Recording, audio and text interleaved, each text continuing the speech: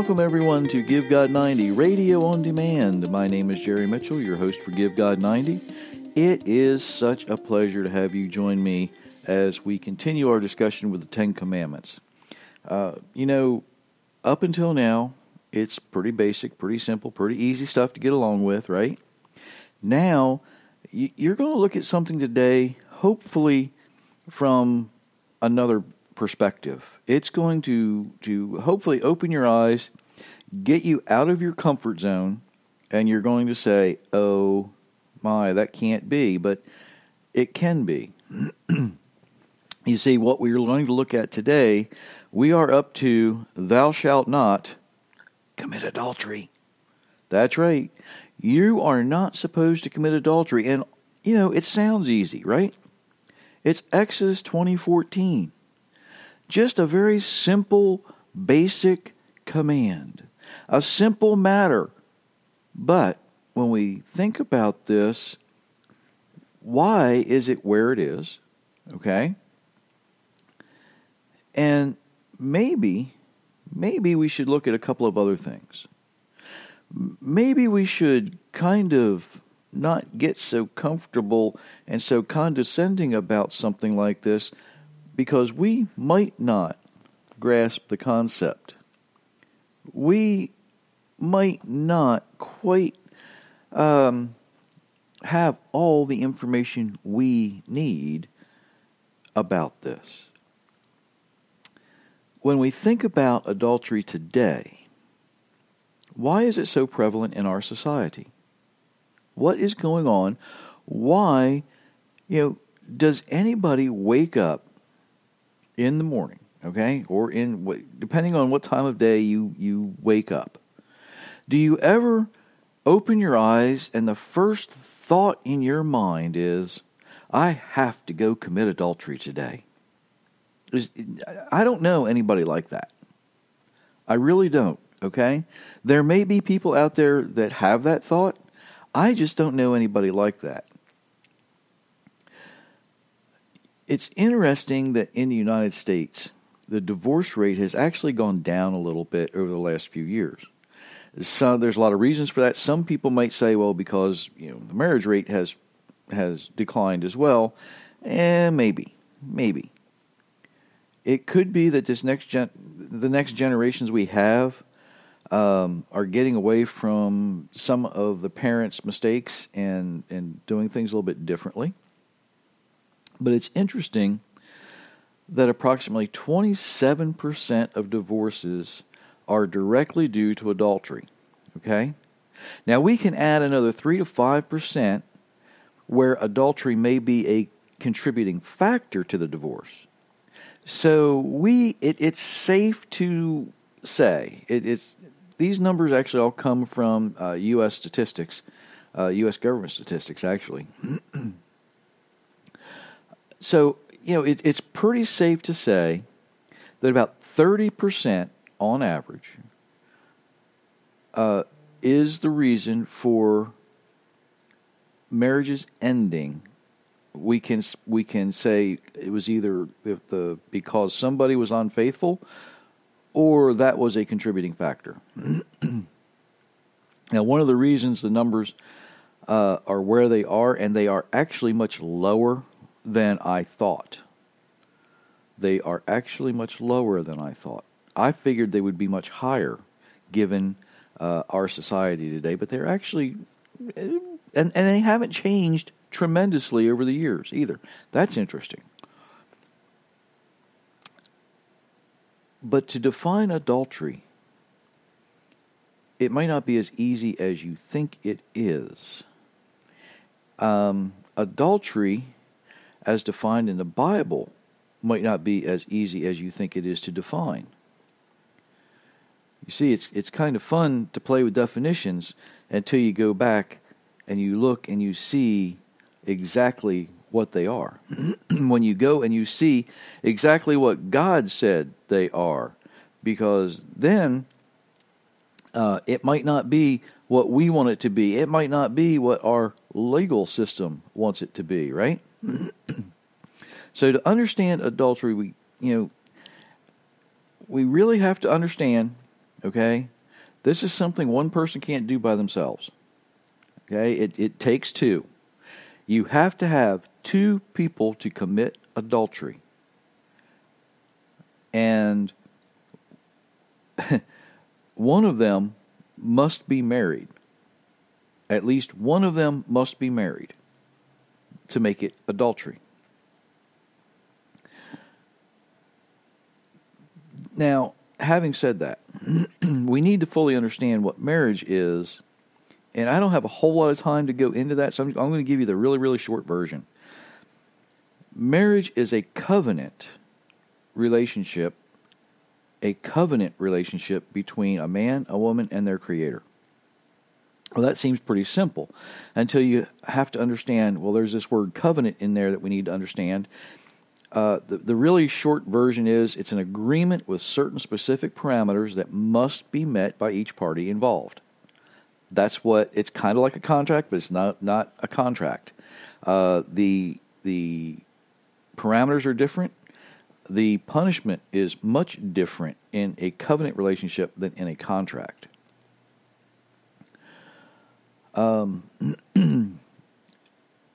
If you are in agreement with these certain parameters, okay, everything goes along fine. But if one party breaks the covenant, there is a severe penalty. A severe penalty. Now, knowing that our Creator will never violate His part of the covenant, guess who's going to be the one that violates the covenant? It's going to be us, right? Typically in a marriage covenant, the violating party was to leave, all right? If something so egregious happened, all right, whoever was the violator of the covenant, they would leave. And they would only take with them what was theirs before the marriage. Any wealth that was acquired during the marriage, they didn't get to keep. Now, this is for men and for women. And what I'm saying might go against some of the traditions that you have thought were always one-sided towards the man. They were not. Okay, those things were not. What is actually real, what was actually done, what was actually enforced by the Hebrew culture after Moses was very fair, very, very fair, and it was done that way for a reason. You see, if a man failed to be a good husband, it was the wife's responsibility to remove grace from the home to the point where he understood he was wrong.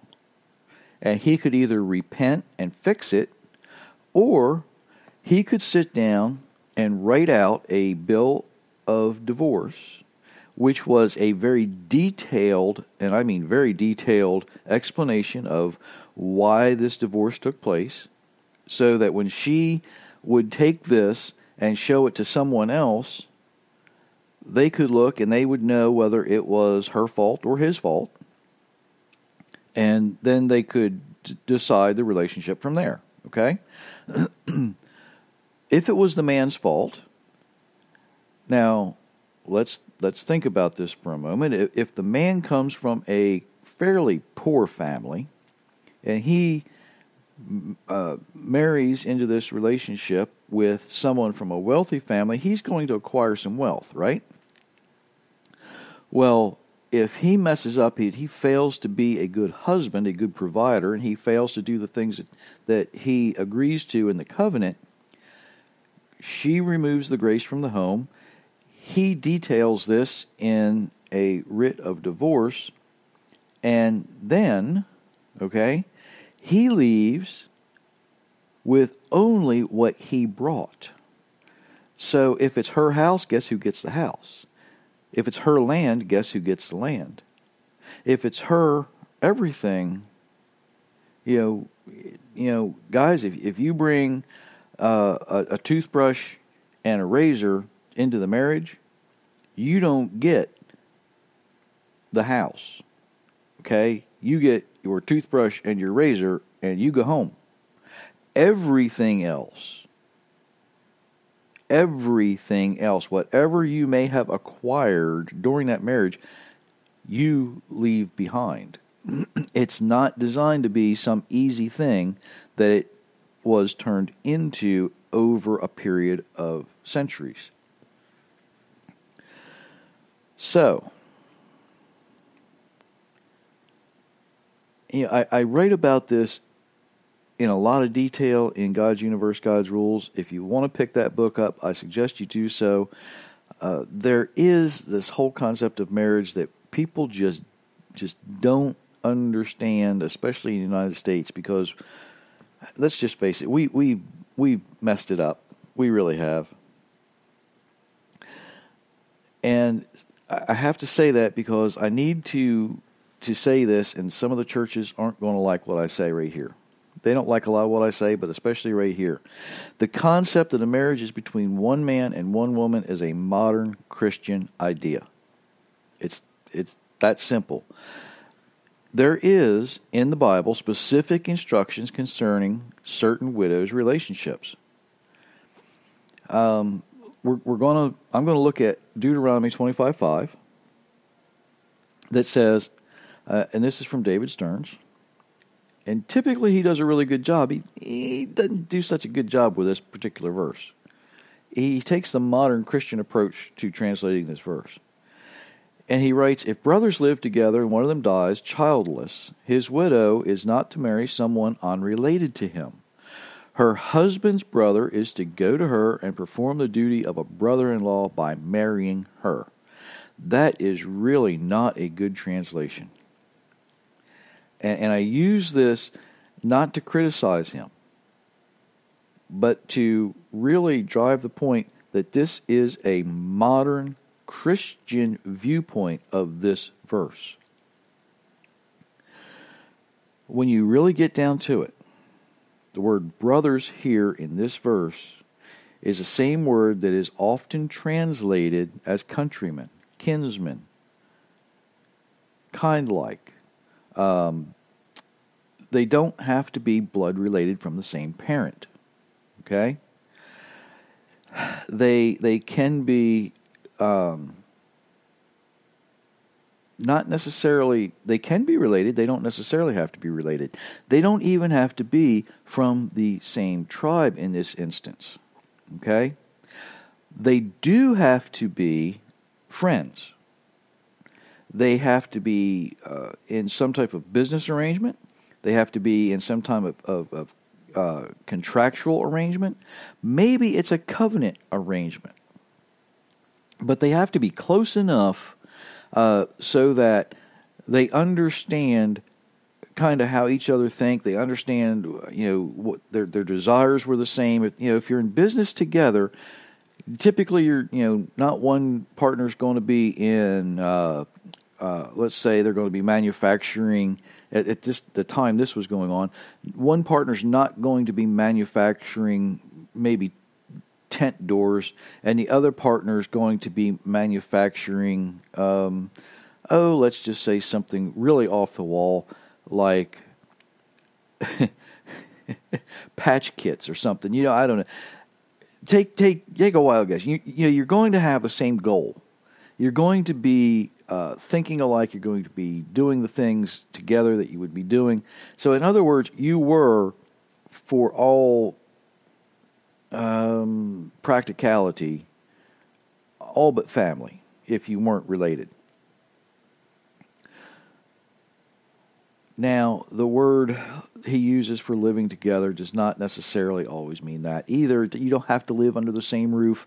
You have to live close by, but the concept is that your arrangements are so that you can conduct your business. You're not necessarily under the same roof again, but close enough so that you're in constant contact. So this is a close relationship they have. I know many people who oftentimes the people they wind up working with are more like family than their real family. Not always because they spend more time with them, but because their goal orientation is towards the same thing. Not always, I know in my family, not all of my brothers had the same goal in life. Some wanted to go one way, some went the other way, and some went another way. And we see that in a lot of families. But the what we're getting at here is to kind of keep that goal orientation very, very close. So for modern Christians to claim that marriage is between one man and one woman is not exactly biblically accurate. We see here that a man is instructed by God to acquire more than one wife under certain circumstances, right? And there are other certain circumstances that occurs in that I'm not going to go into the details of. But guys, don't get too excited about this, okay? Because what it means for the man is he is now totally and completely responsible for each wife. He is now in a covenant relationship not just with one wife, but he becomes in a covenant relationship with more than one wife, which means he now is responsible for 2 homes, 2 households, and guess what else? He is responsible for all of the children that come along. Yes, there was no getting out of child support way back when. You had to do it. You were responsible. You had to be responsible enough to support more than one household and many children. So don't get, guys, don't get all proud of yourselves, because it takes a lot. I mean, it takes somebody who works very, very, very, very, very diligently to be able to do that, even in today's society. We need to understand these biblical definitions so we can understand why, when we're told not to commit adultery, that we understand adultery is not just some whimsical thing that God threw in here so, the 10 Commandments added up to the 10 Commandments, okay? There's everything in Scripture is there for a reason. It's there for importance, and it's in order of importance, often. Adultery is between a married person and someone other than a spouse. So, somebody who's listening very carefully might say, well, okay, there's some questions here. I've got a question, and I already know what your question is. And that question is, if adultery is between a married person and someone who's not a spouse, if neither person is married, is it still adultery? If neither person is married, is it still adultery? Well, the short answer to that is no. That's the short answer. By definition, in Scripture, adultery requires at least one person to be married to someone with whom they are not in a covenant relationship, okay? In other words, if a man has more than one wife and engages in sexual intercourse with someone who's not married, it is adultery. But if he has intercourse with one of his wives, it's not adultery because they would be in a covenant relationship.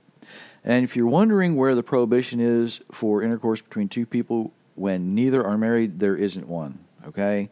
There are social and cultural differences that come with this. And most cultures today, it is considered socially unacceptable for people to engage in sexual activity. But there are places where it is free. Okay, you can go do it in that. In those cultures in the world, it's totally accepted. There are certain civilizations where it's accepted. There are certain places now. You have to be careful when you go certain places, because there are places where it is not acceptable, and there is severe punishment for 2 people outside of wedlock to engage in sexual activity, to the extent where some people are even put in jail and others are killed because of it. This is most often, that situation is often translated as fornication in Paul's letters. And it can get confusing because Paul's often speaking to the Greeks, and the Greeks accepted that type of thing as normal. And Paul's addressing it from a standpoint of Hebrew culture into a Greek culture. And it gets confusing. It really does, because he's not, they're not translating words there very clearly. And you really got to watch what he says, okay? Now, we need to remember that in all of that,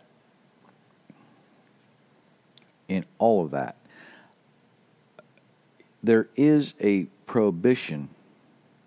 There is a prohibition against prostitution, both ways.